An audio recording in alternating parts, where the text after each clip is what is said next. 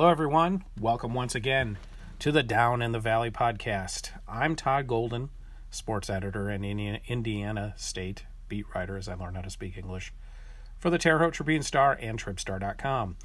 We are to episode 4 already, and it's being recorded in the fabulous Todd Golden Studios in Terre Haute. It's November 7th, blah, blah, blah. You already know all of that. So I want to get right to it because this week we are going to be exclusively talking about basketball and my thoughts on the Missouri Valley Conference season to be. As I said, I'm recording this on November 7th, and so I can't really say with all honesty that this is a preseason preview because about half the league has already played at least one game. So Indiana State starts last among the Valley teams. I believe Evansville also starts on Saturday. Sycamores open at Dayton on Saturday. So it's almost as if my own kind of internal body clock is off from everybody else. Didn't really kind of pivot to basketball until this week, really. I've been focused on football. So it's almost like I live on the West Coast and everybody else is on the East Coast, and we're starting later than everybody else, at least mentally for me. So it doesn't even feel like it should be basketball season yet. But college basketball starts earlier than it used to, but here we are. So it's time to get cracking, and let's go into a deep dive into all the teams in the Valley and some of the principles and players and expectations and hopes, dreams, desires that may or may not happen over the course of the year for the 10 Valley teams. So here's how it's going to work. I'm going to go in reverse order of how I picked the teams in the preseason poll. We'll talk about the contributors we know that have played in the past. We'll talk about who each team lost.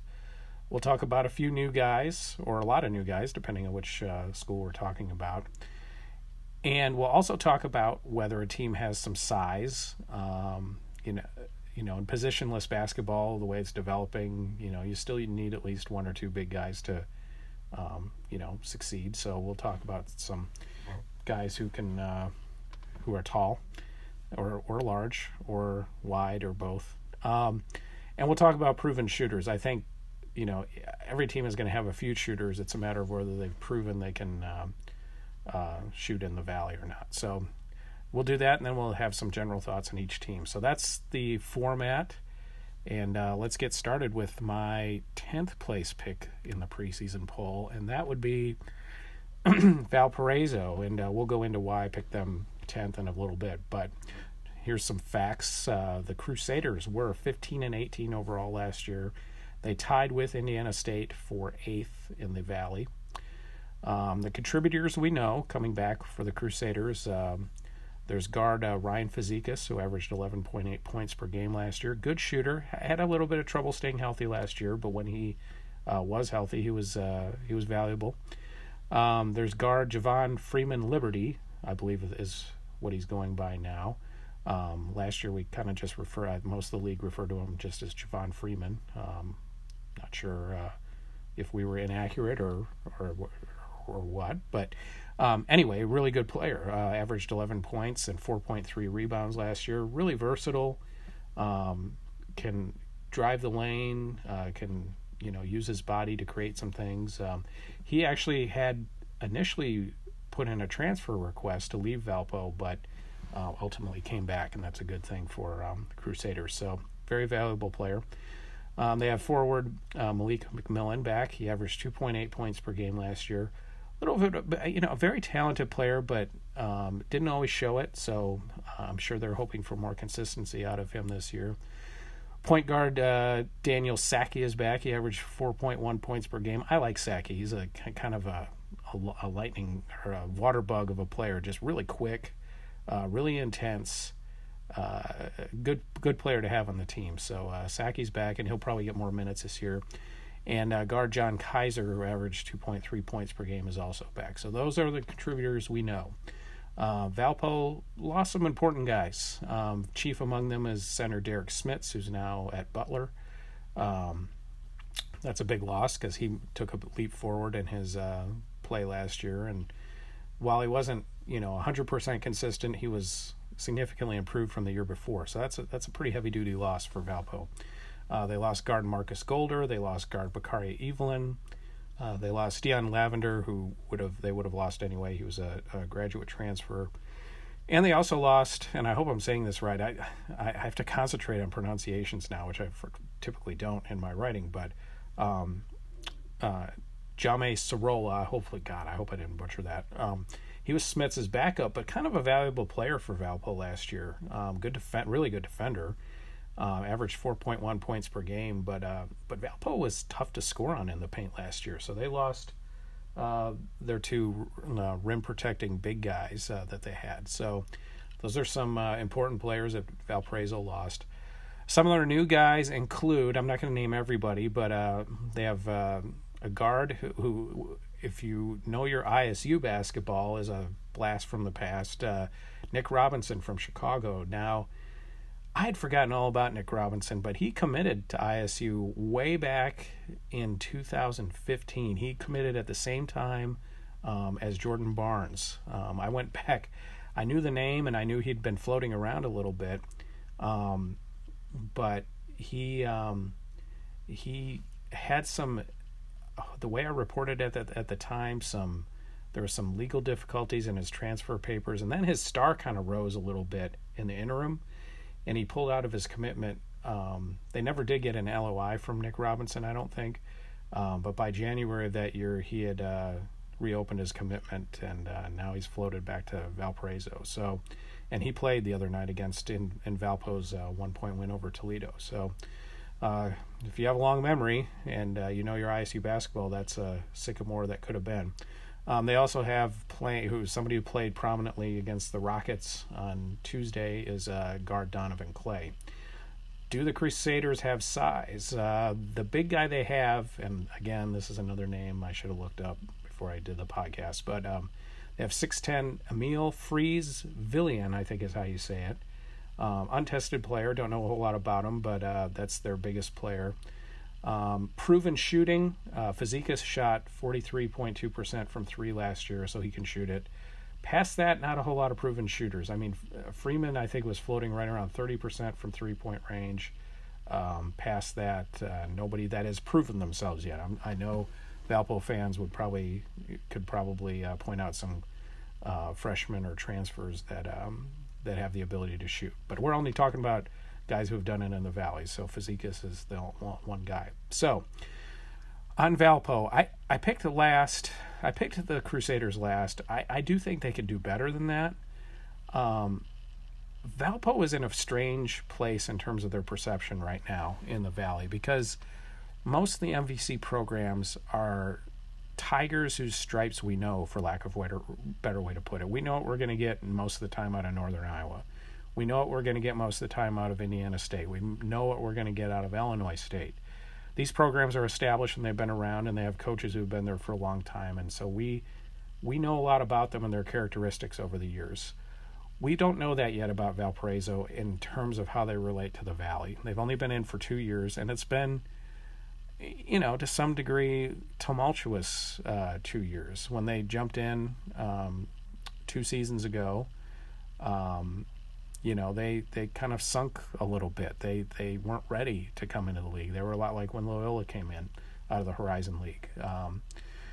And last year they showed some promise early, kind of trailed away late, and then of course in the offseason had on what could have been a very experienced, promising team.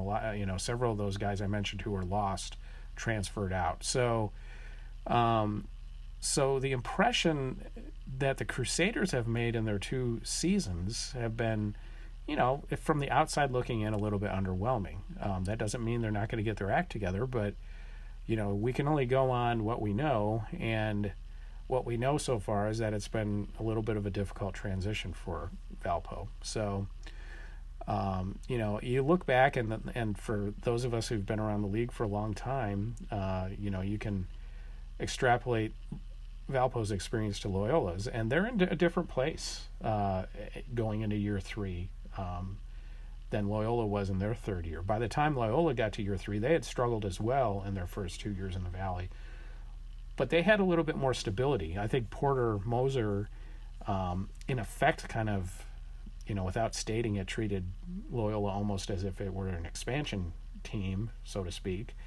And by year 3, they had some of the pieces in place, guys like Milton Doyle, etc., who, were the foundation of their what became a Final Four team. So is Valpo there? I guess we'll find out this year. It doesn't seem like it from the outside coming in, but Matt Lodich, I think, believes that this team, with a bunch of guys who are bought in, can make some progress in the league this year. So, he has a lot to prove. He has to get not only the Crusaders to win on the floor. Obviously, that's the most important thing, but he has to prove he can provide some stability to this program. So, and he has to prove that he can take maximum advantage of the talent he has. It's never a good sign when you have guys, transfers are the way of the world right now in college basketball, but you don't want to see an exodus of players the likes of which Valpo had last year. So I think Valpo has to finish higher up the Valley food chain to prove to everyone that, the stripes that have defined Valpo so far can be changed, to go with the metaphor I was going with earlier. So I think they have the talent to move up. I don't feel great about picking them last. But again, they have to prove that they can do better than that. So to date, in the Valley anyway, Valparaiso hasn't done that yet. So they're my last place pick. I think they could be better. Certainly, their win over Toledo on Tuesday is a good sign. But we'll see what happens over the course of the season. So, moving on, my 9th place pick is Southern Illinois, and Salukis last year, with a very experienced team, were 17-15 overall. They tied for 3rd in the Valley with Missouri State. They're the only team that made a coaching change this year. Barry Hinson, his contract was not renewed, and Brian Mullins, former SIU point guard, was hired as his replacement. We'll get to Brian in a second. The contributors we know, not a whole lot. Guard Aaron Cook is back, who's absolutely a Sycamore killer, along with his now graduated buddy, Sean Lloyd. Those guys just, they eat the Sycamores alive, it seems like. But anyway, he averaged 10.5 points last year. Guard Eric McGill is back, 9.5 points. And those are really about it. Brendan Gooch, averaged 1.5 points last year. So those are really the only two guys that we know of that have proven themselves at the Valley. Players lost, it's a long list. Armand Fletcher, longtime Saluki, who averaged 16.5 points last year, he's gone. Post player Kavion Pippin, nice player, physical player, averaged 12.8 points last year, he's gone. The aforementioned Sean Lloyd, also gone, 10.8 last year. Marcus Bartley, 5.1. Teak Bowl, who was pretty good a couple years ago before he got hurt, tried to come back last year, wasn't as good, but good player when he was healthy. Big player, physical player. He's gone. So a lot of new players, and SIU played Division III Illinois Wesleyan on Tuesday and beat them up down in Carbondale. But some of the guys who played significant minutes were, and again, hopefully I'm not butchering these pronunciations, but forward Marcus Damask, guard Harwin Francois, center Barrett Benson, guard Lance Jones, and guard Trent Brown all played decent minutes against Illinois Wesleyan. Again, it was a blowout, so I'm sure a lot of guys got minutes. But anyway, those were some of the guys who played. Size in this team, Benson is 6'10", and another new player, Stevan, I hate to keep mentioning pronunciations, but Stevan Jeremic, I think I'm getting that right. He's 6'11", so those are some big guys on the Salukis. Proven shooters, McGill shot 40% from three-point range last year. Cook shot 34% from three-point range, so both guards could shoot it a little bit. So my thoughts on the Salukis, I've been around the block a few times in the Valley. Brian Mullins becomes the second former Valley player in my period of coverage, which dates to 2004-05 season, to become a head coach. Dana Ford was the first, who played at Illinois State back in those days.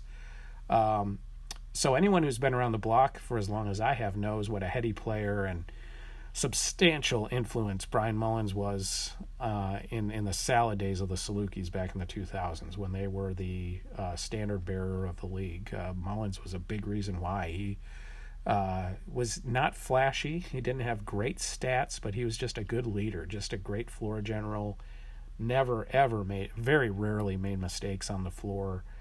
Just such a smooth and smart player and real calming influence for those Saluki teams that were, really good in the mid-2000s. So his reputation is very high in Valley circles, and it's why his hire down there in Carbondale is being, lauded by those, certainly within the ISU community who remember him as a player and remember how good he was, and outside of it from those of us who remember him, from an opposing point of view. So the point is he has gravitas, and it's not just because he's a former Saluki.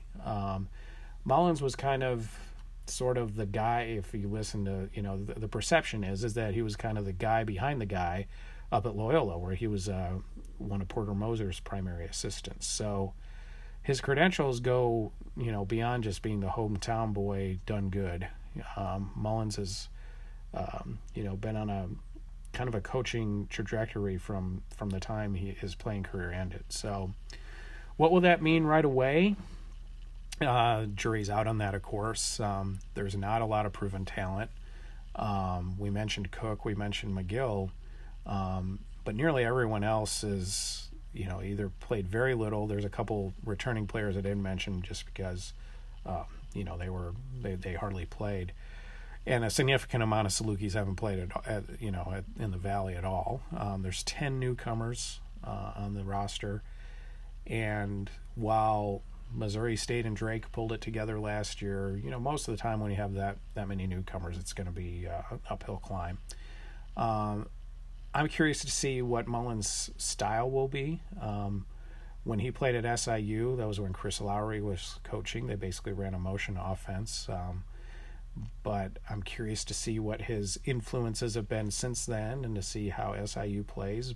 I was so used to Barry's way of running offense, which gave the Sycamores fits, but it'll be interesting to see the Salukis kind of run it in a different way.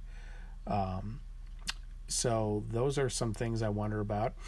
Just generally, I don't think there's much pressure down in Carbondale. I think the fans seem to be bought in. They seem to be more or less unified on this hire.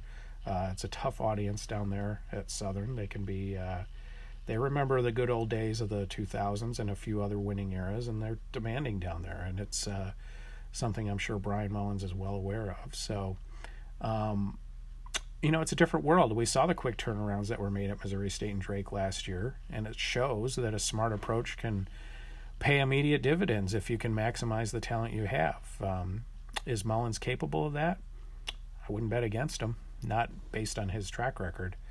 And that's one of the reasons why I did pick the Salukis ahead of Valparaiso, even though the Crusaders have a few more proven players back. I think Mullins is a good hire, and I think eventually he's going to put the Salukis back on the track that they want to be on. So, interesting situation down in Carbondale. Let's move on to my 8th place pick, which after tonight's game I'm kind of nervous about. But I picked Illinois State 8th, and just a few facts. They were 17-16 last year. That's kind of a theme going forward. Everybody in the Valley, almost everybody, except for maybe Drake and Bradley and Missouri State, everybody floated right above or below 500. It was such a mediocre year last year. But anyway, Redbirds tied for 5th with several other teams.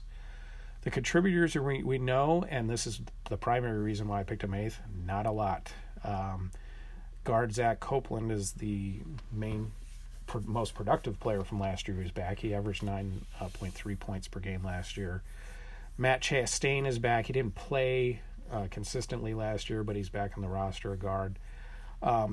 One of the intriguing players they have back who didn't play at all last year because of injury is forward Taylor Bruniga, who averaged 4.9 points per game and kind of a key reserve role for the Redbirds 2 years ago. He's a good piece to have back. That's almost like a free scholarship for Illinois State. Solid player, a big guy who can spread the floor, good player. So that's an encouraging it's encouraging that he was able to return from his injury. And a guy who looked pretty good in Illinois State's 79-72 win over Belmont, who is a returning player. He didn't play much last year. Is forward Ray Adawu, I think is how it's pronounced. Again, apologies for any pronunciation screw-ups on my part. Nice player. He looked good against Belmont. Physical, kind of, I'm not going to say he's as big as Phil Fain was, but nice player. So, and played a lot of minutes against Belmont. So those are the contributors that we know that are back. Players who are lost, well, the big three right off the bat. I mean, Malik Yarborough averaged 16.7 points. Phil Fain was I really liked Phil Fain. He just went down there and kicked ass. But 15.9 points per game. I didn't list his rebounds when I put my notes together, but really good rebounder. Just one of the better physical players that's been in the Valley recently. And guard Keyshawn Evans. All three of those guys have been were big contributors to some good Illinois State teams through their careers, and their loss is significant. Also lost Josh Jefferson, averaged 8.7 points per game last year, and guard William Tinsley. A lot of new faces on the Redbirds. Wichita State transfer Ricky Torres is one of them. Forward Keith Fisher III, he's a bigger guy. Guard J.C. Hillsman. Guard DJ Horn. Guard Diedrich Boyd. A player that they're very excited about, transfer Abdu Njai, forward, big guy. And guard Antonio Reeves. All of those guys played significant minutes against Belmont tonight. I guess I'm recording this just after midnight. So all will be called upon again. Size-wise, Njai and Idowu are both about 6'9". So is Keith Fisher's in that neighborhood, and Bruniga as well. But I mentioned Bruninga. Gosh, I'm going to butcher so many names in this, but he spreads the floor. So some guys with some size. Proven shooting, not much from last year, but Bruninga shot 35% from three when he played 2 years ago. So as far as the Redbirds are concerned, they are one of the hardest teams to figure out. In the Dan Muller era, which is approaching 10 years now, I think he's in his 9th year maybe. Now, the Redbirds have been a mixed bag and kind of weird. They defy expectations almost every year, regardless of whether those expectations are bad or good. Last year, everybody thought Illinois State would be pretty good, and they were kind of disappointing. There's been other years where you thought they would be average, and they were really good. So it makes Illinois State really hard to figure out and kind of hard to trust, on a year-to-year basis, if I'm being honest about it. And, they always have the capability. They always have a lot of athletes every year to be a contender in the Valley, but they aren't always a contender. So kind of hard to figure out, probably frustrating for Dan Muller, I would think. But one of the advantages I think they have this year is the fact that they are a little bit inexperienced. It's one of the least proven teams that they've had in the Muller era. And I think that might be a good thing for this team. I feel like they're kind of all in the same boat. Nobody is ahead of one another in terms of the pecking order of playing time necessarily, or experience, or I'm a senior who's trying to show, what I could do at the next level. I feel like from afar that this team might have a little bit more unity of purpose than some of the other Redbirds teams have had. Certainly that was evident when they played Belmont on Wednesday, as first of all, they lit Belmont up in the second half. I think they scored 53 points, but what I liked is they were defending too. And Illinois State's defense has been alternately pretty good and alternately kind of indifferent over the years. So a lot of good signs in that game, but that's just one game too. I mean, you don't want to go crazy with that. So what I do know is that they're very excited about their new players like Njai, who did look good against Belmont. Didn't see as much of Torres. I didn't get to watch the whole game. I had other things to do, but certainly his Wichita State lineage speaks well.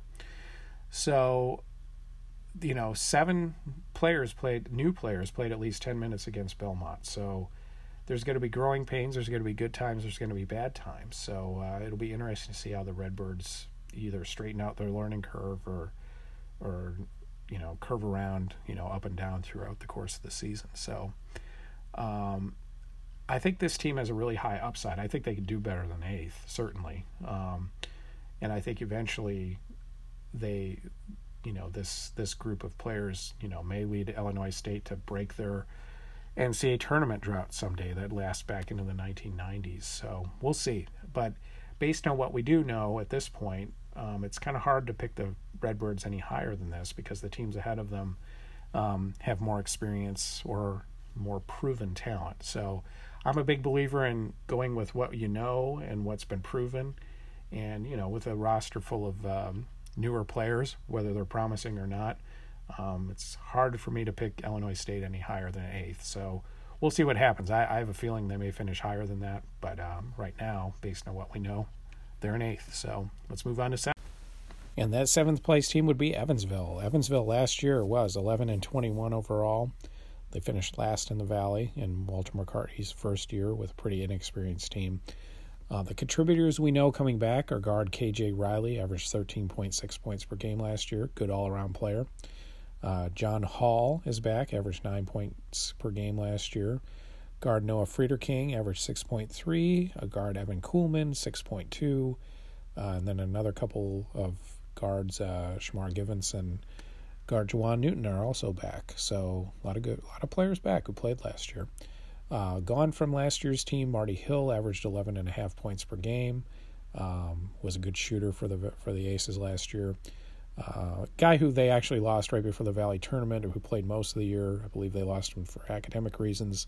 Was guard Shea Feehan, good shooter, 9.8 points per game. And then Denias Hetkevičius, the center of Marty's last Lithuanian connection, averaged 6.7 points per game. And you have no idea how many. This is like take 5, just because I absolutely was killing his name. So I finally found the pronunciation guide from Evansville's website. So those are the guys that the Aces lost. What they're high about are the guys that they have coming in. Chief among them is forward DeAndre Williams, a highly touted recruit out of Texas, who jumps into the fold this year, 6'9" forward. They have guard Sam Cunliffe, who spent some time at Arizona State, spent a tiny bit of time at Kansas. He's in the fold and eligible to play this year. Another transfer forward, Peace Ilgoma. I think I'm saying that right, from Pitt. He comes in, 6'9" as well. And then Marcus Henderson and Tomasi Gilgis Alexander are some other newcomers who are expected to contribute this year for Evansville. Do they have size? Well, with Ilgoma and Williams, they're both 6'9", but both should be a little bit more physical and athletic than some of the bigger guys that Evansville has had in the recent past.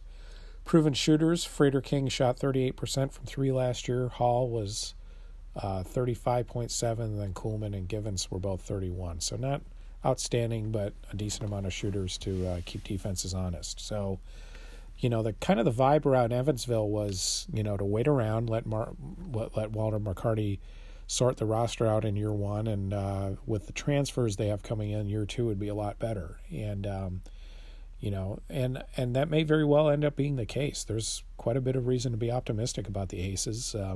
They're going to be able to throw more talent on the floor. In some respects, they're a lot like the Sycamores, though with guys who are transferred in from, some pretty prominent programs in the respect that they feel like they have an infusion of talent, and they very well might. There's some intriguing pieces. I think Williams and Ilgoma are going to be the kind of impactful players in the paint, physical, athletic, impactful players that they haven't had in quite a while. So that'll be interesting to see how they develop. KJ Riley was already really good last year. And then I think Friederking, Kuhlman, and Givens and Newton and John Hall, who I didn't mention, none of them are spectacular, but they're good glue guys to have. And you need guys like that to make some progress. So a lot of reason to feel like the Evansville can certainly do better than last place. And you might even pick them higher, but the problem is that this group hasn't really proven anything yet. And until they do, it's kind of hard to get optimistic about them. They did start 10-2 a year ago, but then only won 7 games after that, and kind of fell off competitively in the last half of Valley play. So, it's hard to roll with a team that hasn't had some proven success. Certainly Evansville is capable of turning that around this year.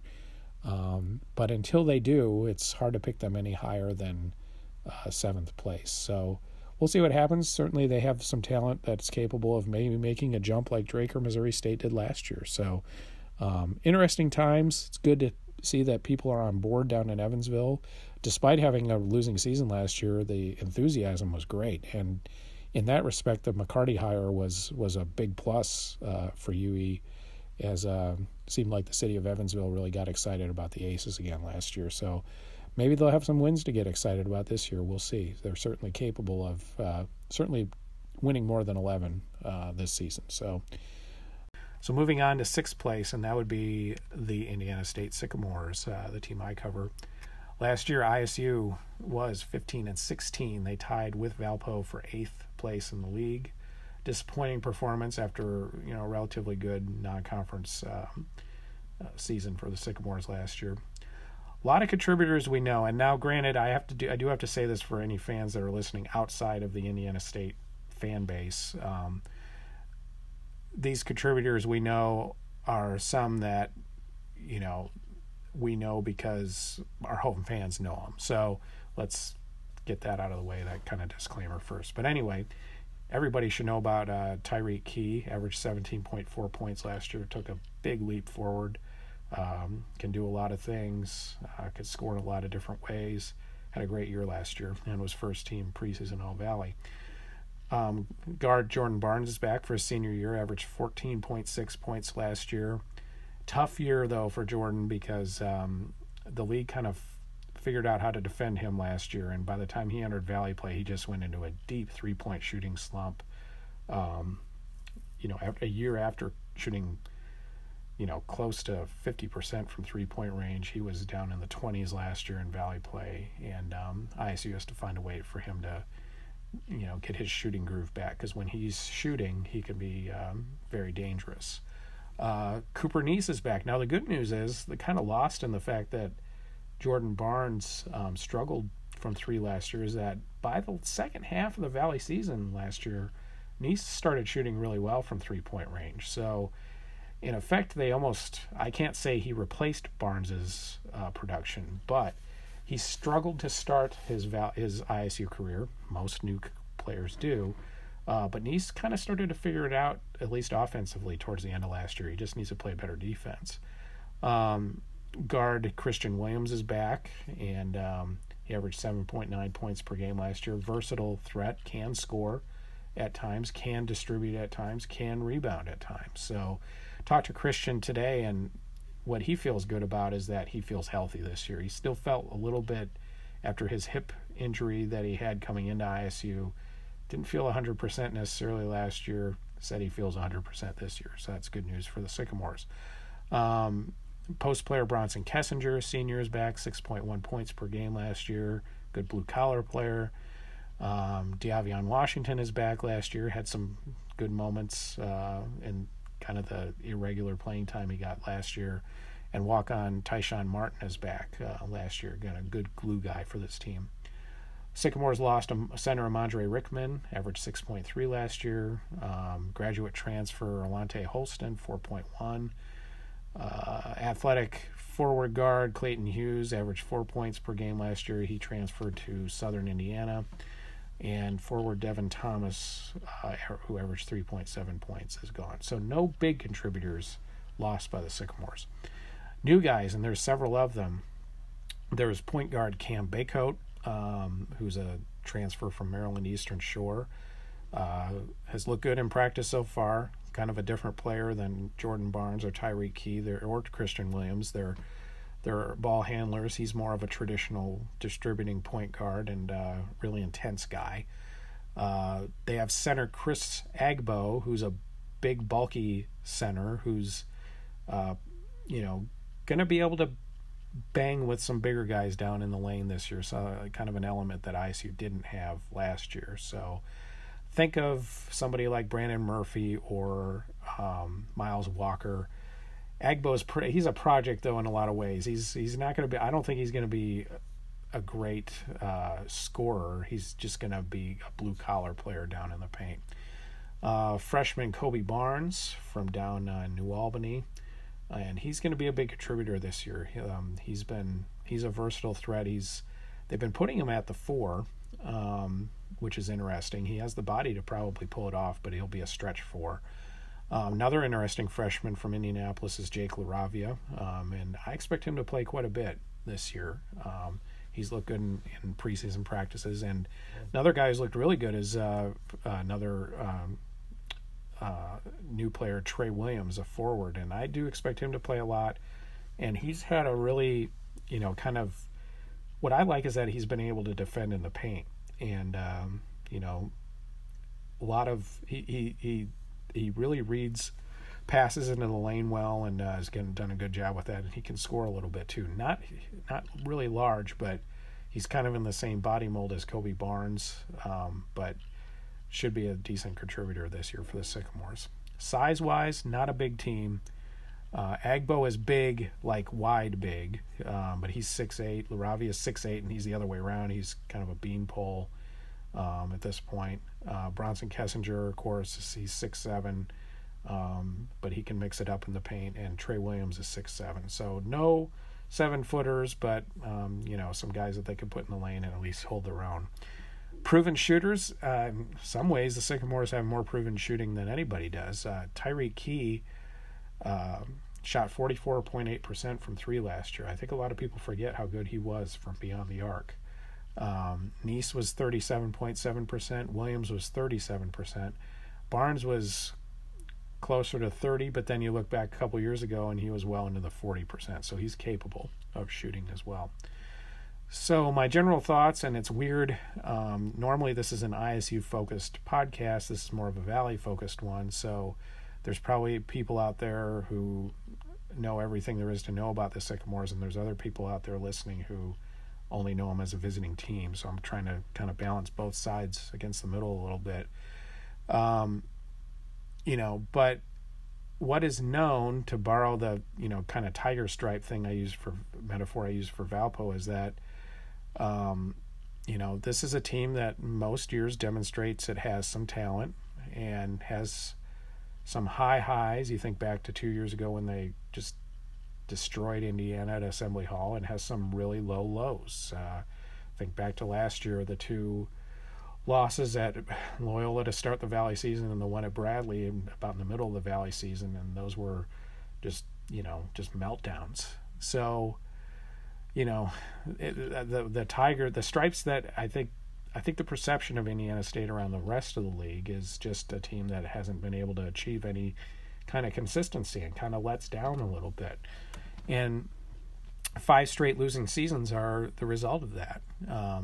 And nearly all of those seasons have been just barely under 500. We're talking usually 2 or 3 games. So it's not like the Sycamores have been terrible, but they haven't been very good either. They haven't really made a run that makes you suggest that they're going to get out of that, kind of inconsistent morass that they've been in for the last 5 years. So, and it's inconsistency in every facet of the game. Their defense last year there was nothing inconsistent about it. It just wasn't very good. Their offense comes and goes as well. So that's, whether you agree with it or not, that's kind of what I would think the perception of the Sycamores is around the rest of the league. So this team, I think the thing they have to prove, first of all, they need to prove they can defend to have any kind of shot in any of these games. They can't be giving up close to 80 points a game. But really it's just about consistency in every facet of what they do, whether it's executing offense, whether it's ball handling, rebounding, all of the above. Yes, it starts with defense. Sycamores can't allow this straight line drives that they allowed last year, or the lack of communication to lead to players going uncovered in the paint or over helping. All of that stuff has to improve. But so does making something as simple as making an accurate pass on a cut. Sycamores don't always do that, and they need to show that they can do that this year to realize their potential, because the other side of the coin is there's a lot of productive players on this team if they can figure out how to balance out the production. So I know a lot of people here in Terre Haute, there's optimists and pessimists out there. There always are. The optimists seem to be really optimistic this year. The pessimists seem to be very pessimistic. And of course, with Greg Lansing's coaching situation being what it is, with him having this is by the end of this season, he'll have 1 year left in his contract. Time is of the essence, and coaches don't survive 6 straight losing seasons. So I think we all know what's on the line this year for Indiana State, and this team can be better than 6th place. I think the Sycamores could be anywhere from 2nd to 9th in this league, and none of that would surprise me. Whether they can be 2nd or not just depends on whether they can achieve the consistency that they just haven't been able to achieve the last couple of years. So we'll see. I think there's some good reasons to feel good about what they can do. I do like the fact that Kareem Richardson's on staff, experienced coach. I think he's an upgrade, frankly. But then again, in the secret scrimmages, there's some things that make you worry. A lot of turnovers, not outstanding defense. So we'll see. Again, I've said this before in other podcasts. I'm going to be very kind of Switzerland about all this until I can see what they do on the floor. And now when I say that, I mean deep into the Valley season. So we'll see what happens. So that's the Sycamores. Moving into the top half of the league, my 5th place pick, and I do want to say that this was influenced by what was going on at the time I picked. I will get into that in a second, but my 5th place pick is Drake. Last year, Drake was fantastic. I mean, they were 24-10 overall, which was well beyond what most people thought they would be. In fact, most people thought it would be the opposite. Along with Loyola, they were co-champions of the Valley. Again, nobody predicted that. The contributors we know, and there's several of them on the Bulldogs. Guard DJ Wilkins was a really good addition to the Bulldogs. Averaged 11.1 points per game. Forward Tremel Murphy, and we'll talk about him a little bit in a second. Really good player. Good physical player, but also could spread the floor. Good for 10.4 points per game last year and 6.2 rebounds. His twin brother, Anthony Murphy, scored at 6.9 points per game last year. Both those guys from up in the region, up in Griffith. Center Liam Robbins didn't play as much last year, but played a little bit. Averaged 4.1 points per game. Big guy. Guard Garrett Sturtz averaged 5.4 points per game. Guard Noah Thomas, 7 points. Forward Antonio Pilpovich averaged 1.5, but he's going to play a little bit more this year. Players they lost were significant. Nick McGlynn, who really, I mean, you talk about a player in his early Valley years, just kind of seemed like a body. He really developed into quite a player for the Bulldogs. Averaged 15.2 points per game last year and was just kind of he was solid. And he was physical and tough, and he looked like Ben Affleck out there, but he was a hell of a player, and he'll be missed. Another guy who will really be missed, and a guy who I didn't think got enough consideration last year for all Valley teams and all that, was guard Brady Ellingson. Averaged 11.8 points per game last year, but a really good shooter.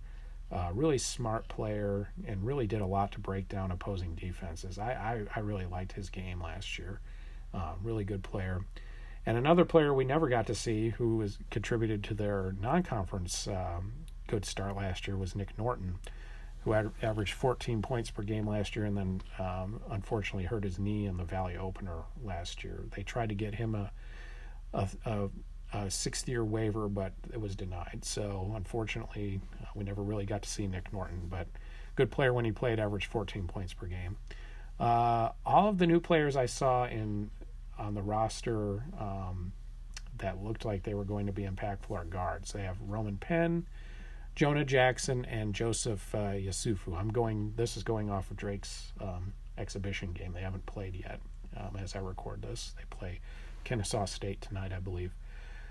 So they may have other new players that I'm missing out on, but those were the guys I noticed who played a decent amount in their exhibition. Size, they have a pretty good amount of size. Robbins is a 7-footer. They have a guy, Brady Ernst, on the roster. I'm not sure if he's going to play much this year, but he's 6'10". And then even though Tremel Murphy is 6'6", he's a big physical 6'6", so he could throw his weight around in the paint a little bit and he'll hold his own.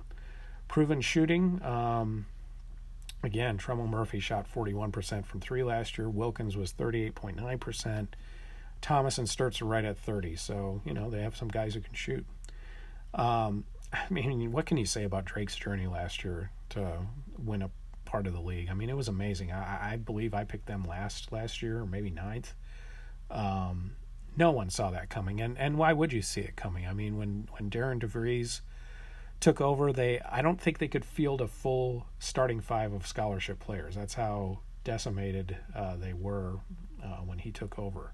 So to turn that situation into a Co-Valley championship is, frankly, one of the best coaching jobs the Valley has seen in my time around the league. So, round of applause to DeVries. He spent a long time at Creighton. Of course, those of us who've been around the league remember him as an assistant there, and he waited a long time to get his chance, and he took maximum advantage of it. Did a great job up there at Drake. And he also proved that, with the transfer rules being what they are, it's a lot easier to move around than it used to be. And with some good coaching, you can build a team pretty quickly. That should give hope to the Southern Illinois of the world, et cetera, and Illinois State. So Drake is kind of the embodiment of what can happen when everything goes well in the late 2010s version of college basketball. So, again, tip of the cap up there to Drake, and what a job they did last year. So as far as this year is concerned, as I mentioned, they lost McGlynn and Ellingson, and they were, they provided some of the best inside-outside balance in the league. And I think one of the big differences that we're going to see this year is last year Drake did have it's a beautiful thing when you can sneak up on teams. And I don't want to diminish what Drake did. They did a great job. But teams are going to be ready for Drake this year. Nobody's going to be surprised when they walk into the gym and, put forth some quality basketball. So, it's going to be interesting to see how they handle kind of being one of the big dogs instead of being the underdog. So that's always an interesting adjustment. Some teams do it well, some teams don't. And so we'll see what happens with Drake. Now, I will say this. I picked Drake. I changed my pick from what it would have originally had been. I write the Athlon magazine preview for Athlon, the Valley preview for it. And I did have Drake 4th in there. Now, those magazine previews are written stupid early. I mean, they're written, that one was done by late June is when I wrote it. So that was before the Tremel Murphy gun charge that happened when I picked the Valley picks, which was in early October or late September. So influenced by that, I wasn't sure what Tremel Murphy's status was going to be, so I moved Drake down a spot because he's such an important part of what they do. Now, we since have found out that Murphy will sit out the first 5 games of the year, so he will be here once Valley play begins. So in a way, I almost would revert back to putting him at 4th, but if you don't know, Murphy, apparently a gun went off at a party and it grazed somebody, I think is what happened. It was an accident. There was no intent to it. But again, gun charges are serious, and Murphy had to go through the legal process to get that straightened out. So at any rate, he will be playing once Valley play starts. So we'll see. I mean, Drake they're perfectly capable of winning the league again too. So if DeVries can continue to innovate, and if the league can't, figure them out this year like they couldn't last year, certainly they can do a heck of a lot better than 5th. So we'll see what happens with the Bulldogs. Moving on, my 4th place pick is Loyola. Loyola was 20-14 last year, along with Drake. They were the co-champions of the Valley. Contributors we know, not a whole lot, and that's why I have Loyola a little lower than they've been finishing the last 2 years. The one contributor we know all too well in Terre Haute is center Cameron Krautwig, who averaged 14.8 points per game, 7.2 rebounds. So solid, so fundamentally good in the paint, good footwork and all that. I mean, I'm a terrible judge of that, but you rarely see him out of position or out of step. Fantastic player. He was my vote last year for MVC Player of the Year. He just gets the job done. Kind of an old school type of player, but he's so good. Guard Lucas Williamson is back, averaged 8.8 points per game last year. Good defender, good glue player for the Ramblers. Forward, and boy, I'm not going to mess this name up too bad, but Aher Ujuak. Oh boy, I think I messed that up. But anyway, he averaged forward, kind of an athletic guy, averaged 5.8 points per game last year. Thing I remember about him is, I believe he hit 75% of his 3-point shots against the Sycamores last year. You couldn't miss, both in Terre Haute up in Chicago last year. And his I don't know that he made more than 1 or 2 against anybody else. So a player who kind of haunted the Sycamores a bit last year. Guard Bruno Skakna is back. He's been kind of a utility guy off the bench for the last few years. He's back. So the players they lost, they didn't lose a lot, but who they did lose were impactful. Marcus Towns, who averaged 14.8 points per game last year, just an all-around really excellent player, key player on their Final Four team, really good defender, really good at everything. So he's gone. And also guard Clayton Custer, who was the key player on their Final Four team 2 years ago, fell off a little bit last year, but obviously an important player that will be missed by the Ramblers. I'm listing this player under temporarily lost because he's not lost from the program, but I believe he's out for the year, and it's kind of a big one. And it's guard Cooper Kafis, who played well last year as a first-year player, averaged 5.7 points per game, but was a dead-eye shooter. He shot 46.5% from three-point range. Don't think he's going to be back this year. He got injured during the summer. So big loss shooting-wise for the Ramblers. He'll be back eventually, but not expected to play this year. So some new players that they have. A guy who played well in Loyola's opening win over UC Davis was Tate Hall. He's a guard. He's from Greenfield here in Indiana. So he played well. The guy everybody's excited about is from Chicago, Marquise Kennedy. One of the first fruit of the labor that Loyola got from the Final Four, because they attracted some attention from one of their city players. So he's in the fold. Guard John Pipkins and forward Tom Welch are a couple other newcomers who are expected to have some impact.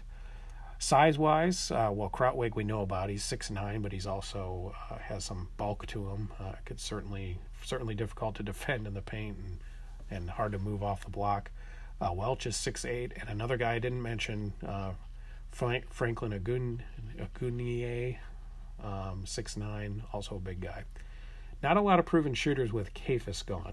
Williamson shot 41.3% from three, but that's it. That's the only proven guy they have. So with the Ramblers, you do have to kind of go in faith based on the way they've played the last 2 years. They have some contributors back, but typically with a roster that's composed the way this one is, with a lot of new guys having to come in and contribute, you might have them a little bit lower in the pecking order.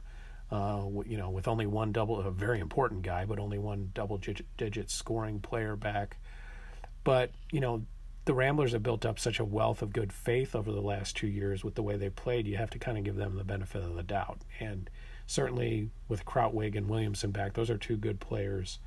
And, even though they are young, you have to believe that Krautwig and Williamson are, really solid foundation to build those new guys around.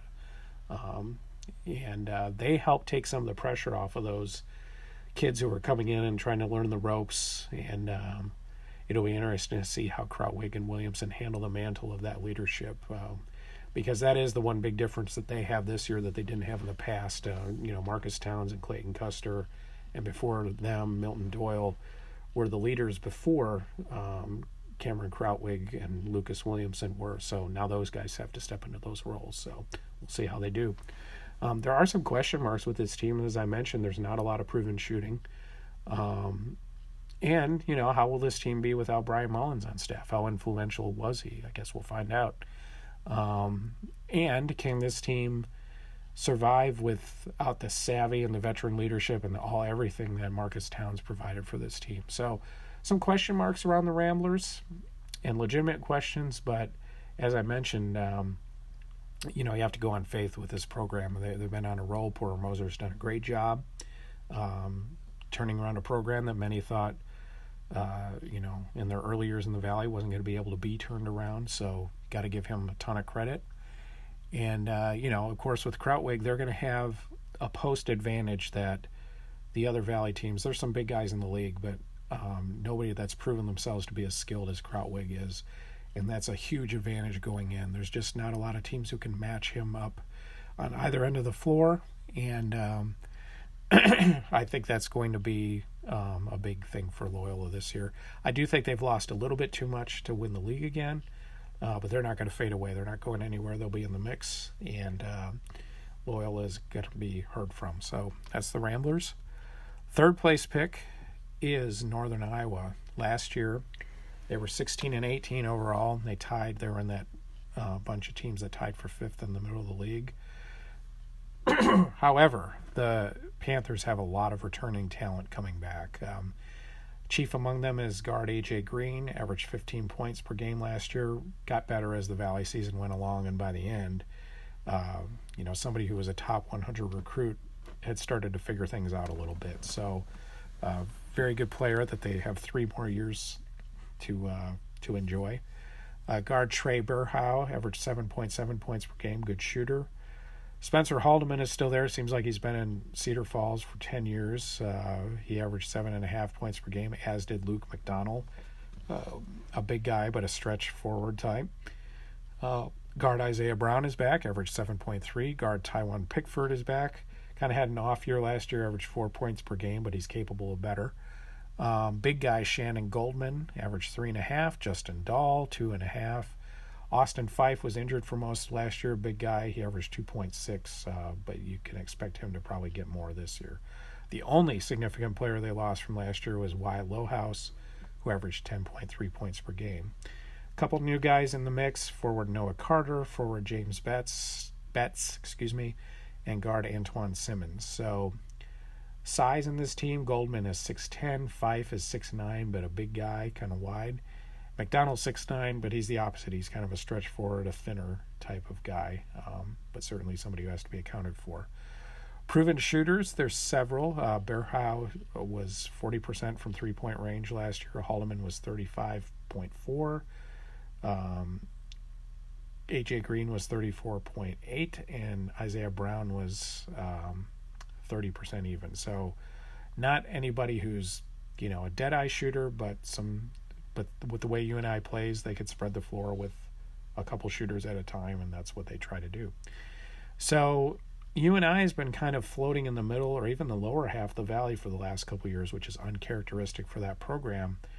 But with all the returning talent they have and kind of the way they finished the season last year, the vibe I get around that team is that they're ready to get back into MVC contention, which is what we're all used to, what we're all used to from that program. The faith in Green is a big part of it. I mean, he's such a talented player, smart player most of the time. And with a year under his belt, he's going to know what to do. He was part of the reason why UNI struggled early in the Valley season last year, but they did win 6 of their last 9 games. And by then, you could tell that Green had a comfort level that he didn't have early in the Valley season, and he was starting to take advantage of that. So you feel like he's going to be able to he may make a jump like Tyreek Key did last year. He knows what to do now, and I think that's going to be important for the Panthers. UNI also has one of the most experienced backcourts in the league. You heard all the names I mentioned.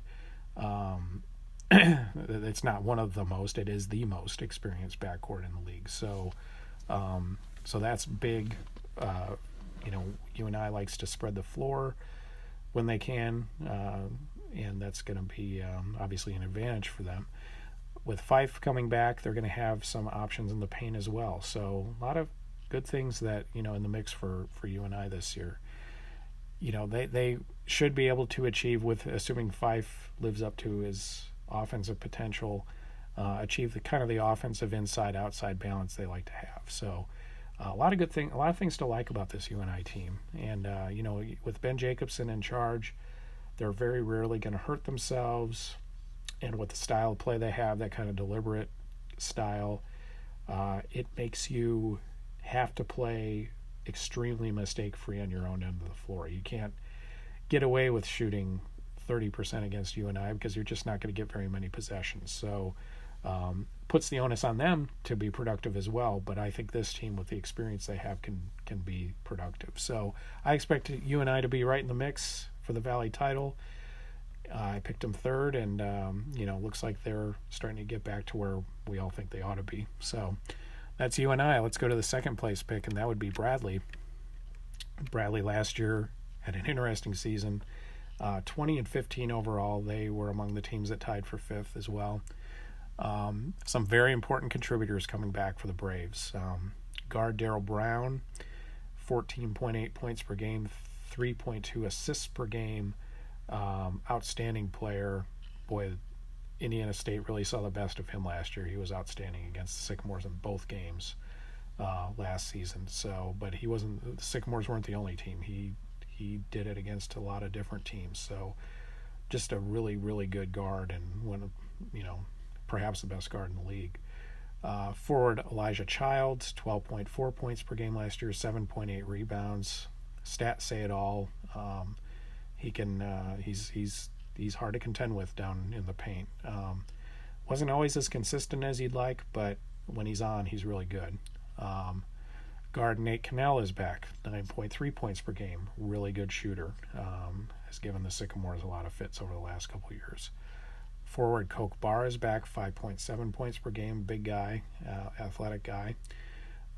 Forward Jashawn Henry is back, 4.2 points per game. And then I listed him among returning players, but somebody they were excited about last year who got kind of dogged by injuries a bit is center R.A. Boya, big guy, 7'1", only averaged 2.2 points per game last year and didn't play much, but they're expecting him to help out a lot this year. Braves did lose some important pieces, though, off of the NCAA tournament team from a year ago. Biggest among them is Dwayne Lautier-Agunlier, who was just a great glue guy, outstanding defender for Bradley, by all accounts a great leader for that team. His presence is going to be missed. Really solid guy for Brian Wardell, and he's one of those guys. His stats don't jump out at you, but his influence does. So it'll be interesting to see how they do with him having moved on. Another guy, forward Luke Von Bray, is missing. He kind of had an uneven Bradley career. At times he was really good. At times he was kind of missing in action, but he's out. Guard Lugman Lundy, who had some postseason heroic moments last year in the Valley Tournament, he's gone. Guard Antoine Pittman is gone, and Jaden Hodgson is also gone. So they lost some players from last year's NCAA tournament team, even though they also have a significant amount of players back. New guys, guard Danya Kingsby started for Bradley against St. Joseph's on Tuesday night. He had 7 points. A few other guys who played, all guards, Stephen Gabriel, guard Ville Tavanainen. I think that looks to me like a Finnish name. I think he's from Finland. And guard Antonio Thomas. So does this team have size? Boya, as I mentioned, is 7'1", and Coke Barr is 6'11". Proven shooters, they got some proven shooters. Darryl Brown was 44.4% last year. Nate Cannell was 40.1%. So they're the only team that has two 40% three-point shooters coming back. So that's big for Bradley. And, what a weird year they had last year. I mean, coming out of coming into conference play, Bradley had a very promising non-conference year. They played well in their exempt tournament. They beat Penn State, who was pretty good last year. And then they began atrociously in the Valley. I believe they started 0-5. But then they kind of got their act together, played really well in the second half of the Valley season, and of course, made an outstanding run at Arch Madness to punch their first tournament ticket since back when Marcellus Somerville and company were playing back in 2006. So, heck of a run, and then some silly, self-inflicted media feud that happened right before the tournament, which took, from the outside perception anyway, took a little bit of shine off of their achievement. But then in the tournament, kind of characteristic of their season, it was a relatively respectable exit against a really good Michigan State team. So, it was quite a roller coaster ride for the Braves last year, and one that mostly ended in a positive way. And because of that, I don't know whether to blame Brian Wardell for them not being more even keeled than they were last year, or praise him for not allowing a situation that could have gone off the rails a couple times from putting that team in the ditch. So and in the end, ultimately they tasted the success that everyone else in the league envies. So it was a happy ending for Bradley, and because of that happy ending and the experience they gained from it and the confidence they gained from it, you got to like their chances this year. They have high expectations, and they're warranted based on that core, that kind of trio of Brown, Childs, and Cannell that come back this year. As I mentioned, Brown is he just has such intensity out there at the guard position and such confidence. He puts the demand in the opposing defense, that you have to, he's going to challenge you to shut him down. I mean, because he's not going to back down. So you love that in a point guard, and he's, got that, bravado and the confidence that it takes to really be productive at that position. In Childs, you have a dual threat in the post. He can score in a bunch of different ways. He can bang down in the paint. And he demands defensive attention, so he's huge. And Cannell is a sharpshooter, and with Coke Bar and Boya, if he plays to his ability, you have some significant players to contend with in the paint. So Bradley is a balanced team. It's kind of the culmination of what Brian Wardell started when he came into Bradley and effectively blew the team up. So they're going to be a problem for everybody in the league. What they don't have, as I mentioned, is they don't have their spiritual leader in Laudie Ogunleye. And, with his departure went a lot of good defense and intelligent play that he kind of used to settle that team down when they got a little bit out of control. So, but that's what new players are for, to step into that kind of role. And we'll see who does that for the Braves. And, the Braves actually started poorly. They lost a road game, which is normally forgivable. Road games are a lot harder to win than people think. But they played St. Joseph's, typically a really good program, but they were picked 13th in the year, 13th in the Atlantic 10 this year. So you would have hoped the Braves would have won that game away. But I'm not going to I'm not going to let one game, determine how good I think this team can be. They're going to be in the mix. They may very well win the regular season title. They are perfectly capable of all the above, so they very much deserve to be picked second. They just need to be more consistent than they were a year ago, and then they can really do some damage. So the loss to start the season, takes a little bit of shine off things right off the bat, but I really think this team is going to be pretty good. So, which leads to my first place pick, which would be the Missouri State Bears, who did win, who were picked in the preseason poll to win the league. The preseason poll, I want to make this clear because everybody calls it the media poll, and it is partly the media poll, but it's also the coaches poll, it's also the SID poll, it's also the radio poll.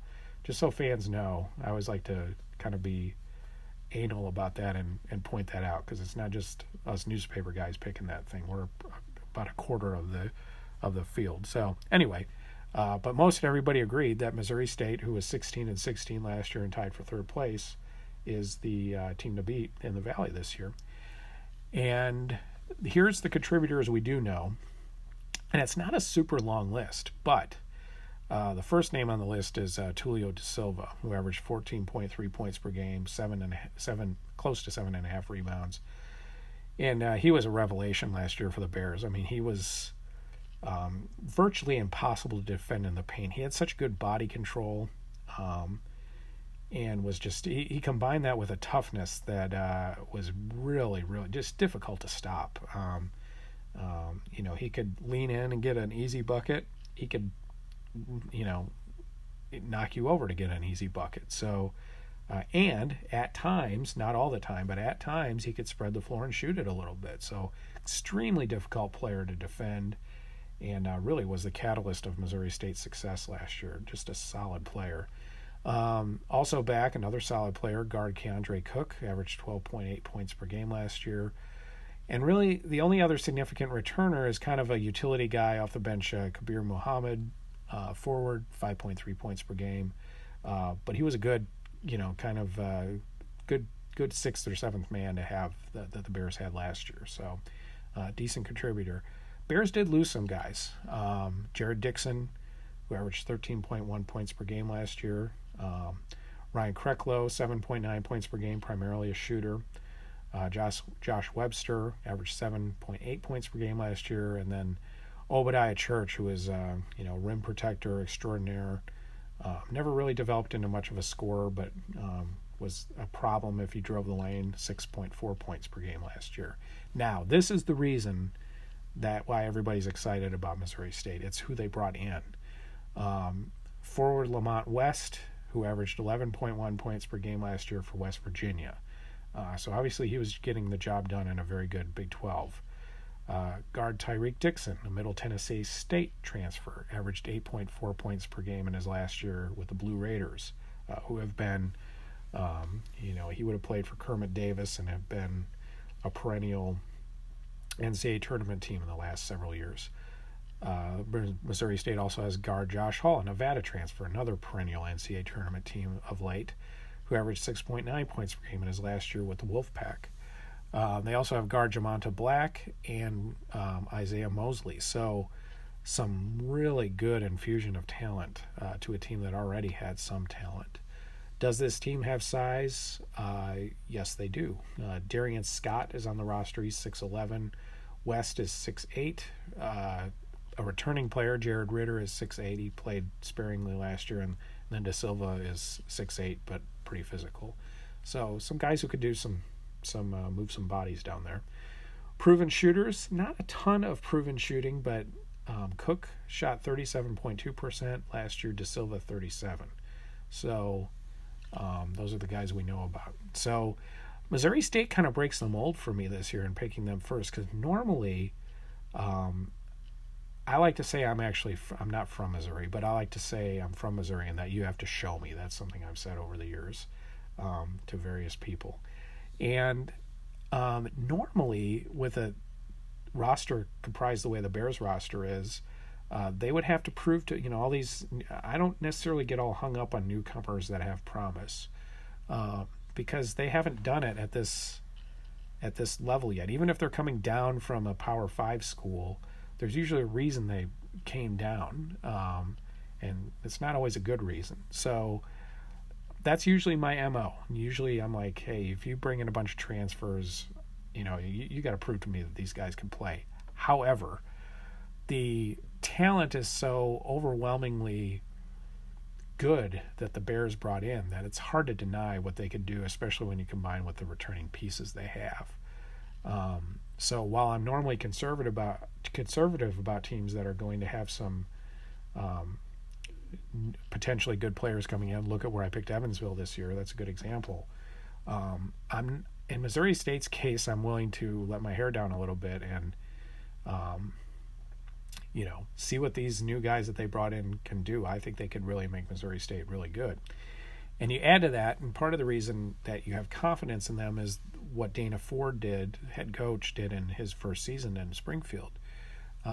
Remember, not much was expected out of Missouri State last year. They weren't picked as low as Drake or Evansville, but nobody really had them contending for the league title, which they did up until the last game of the season last year. So you got to believe in the progress that Dana Ford demonstrated that this team made last year. And then you add all these pieces to that, and it's why a lot of people are really high on the Bears. So, as I mentioned, it's hard to look the other way at the legacy of Lamont West, who played, the Big 12 was really good last year. West Virginia, of course, has been a very good program.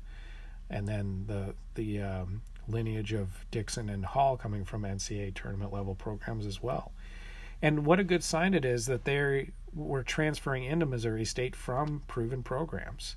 That speaks well of Dana Ford's recruiting capability, as well as him presenting a vision to these players that Missouri State is a place that's itself going to be a potential NCAA tournament regular if he sticks around there. So, a great sign for the Valley that they were able to bring in some players who have proven themselves at a level, at programs that have been perennial NCAA tournament teams. So now that doesn't mean there aren't questions surrounding this team.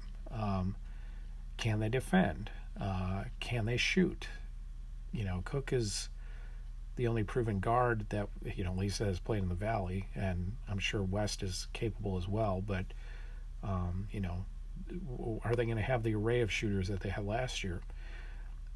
Like Drake, and to a degree like Bradley, is this team ready for championship expectation? Same dynamic that Drake faces. I mean, Missouri State isn't going to be sneaking up on anybody this year, so it's the weight of expectation that some teams handle and some teams don't. So you got to believe in the Bears' talent, but talent alone doesn't always do it. You have to have your head right too. So certainly with Dana Ford in charge, I certainly think they're capable of keeping their heads on straight. Now, they also lost their opening game at home to Arkansas Little Rock. And, again, I'm not going to go crazy about one loss on opening night. That doesn't suddenly make the Bears an also-ran or anything like that. You would have expected them to take care of business at home against Little Rock, who's normally a pretty good team, but, that's a winnable game. So maybe that's a wake-up call for the Bears. But again, I'm not, as in the case of Bradley, I'm not going to, suddenly panic about one loss. So based on the returning talent they have, especially De Silva, who's an outstanding player, maybe the best player in the league, combined with the infusion of talent they have coming in, and I think Missouri State is a deserving league favorite. So and it's been a long time coming down in Springfield. If they realize their potential, it'll be their first NCAA tournament bid since 1999. So fans down there have been waiting a long time. It would be good to see, the last few years going down to Springfield, you could tell the enthusiasm has dropped. My early years going to Missouri State, now granted that was at the Hammond Center, but that place had a great atmosphere. Hasn't necessarily been the case the last few years at JQH, but it would be cool if they could get that thing back going again. So we'll see. So right now I think they're capable and that they're the favorites to win the league. So we'll see if they realize their potential. So, and that is that. That's my thoughts on the Valley at this stage of the season. Hopefully nobody plays this back to me in March and shows me what a moron I am, or smart if you want to, if it turns out that way. It'll probably be truth will be somewhere in between. So anyway, hopefully you enjoyed my thoughts. We'll be back next week with more of an ISU focused down in the Valley, but that's it for episode 4. Thanks for listening.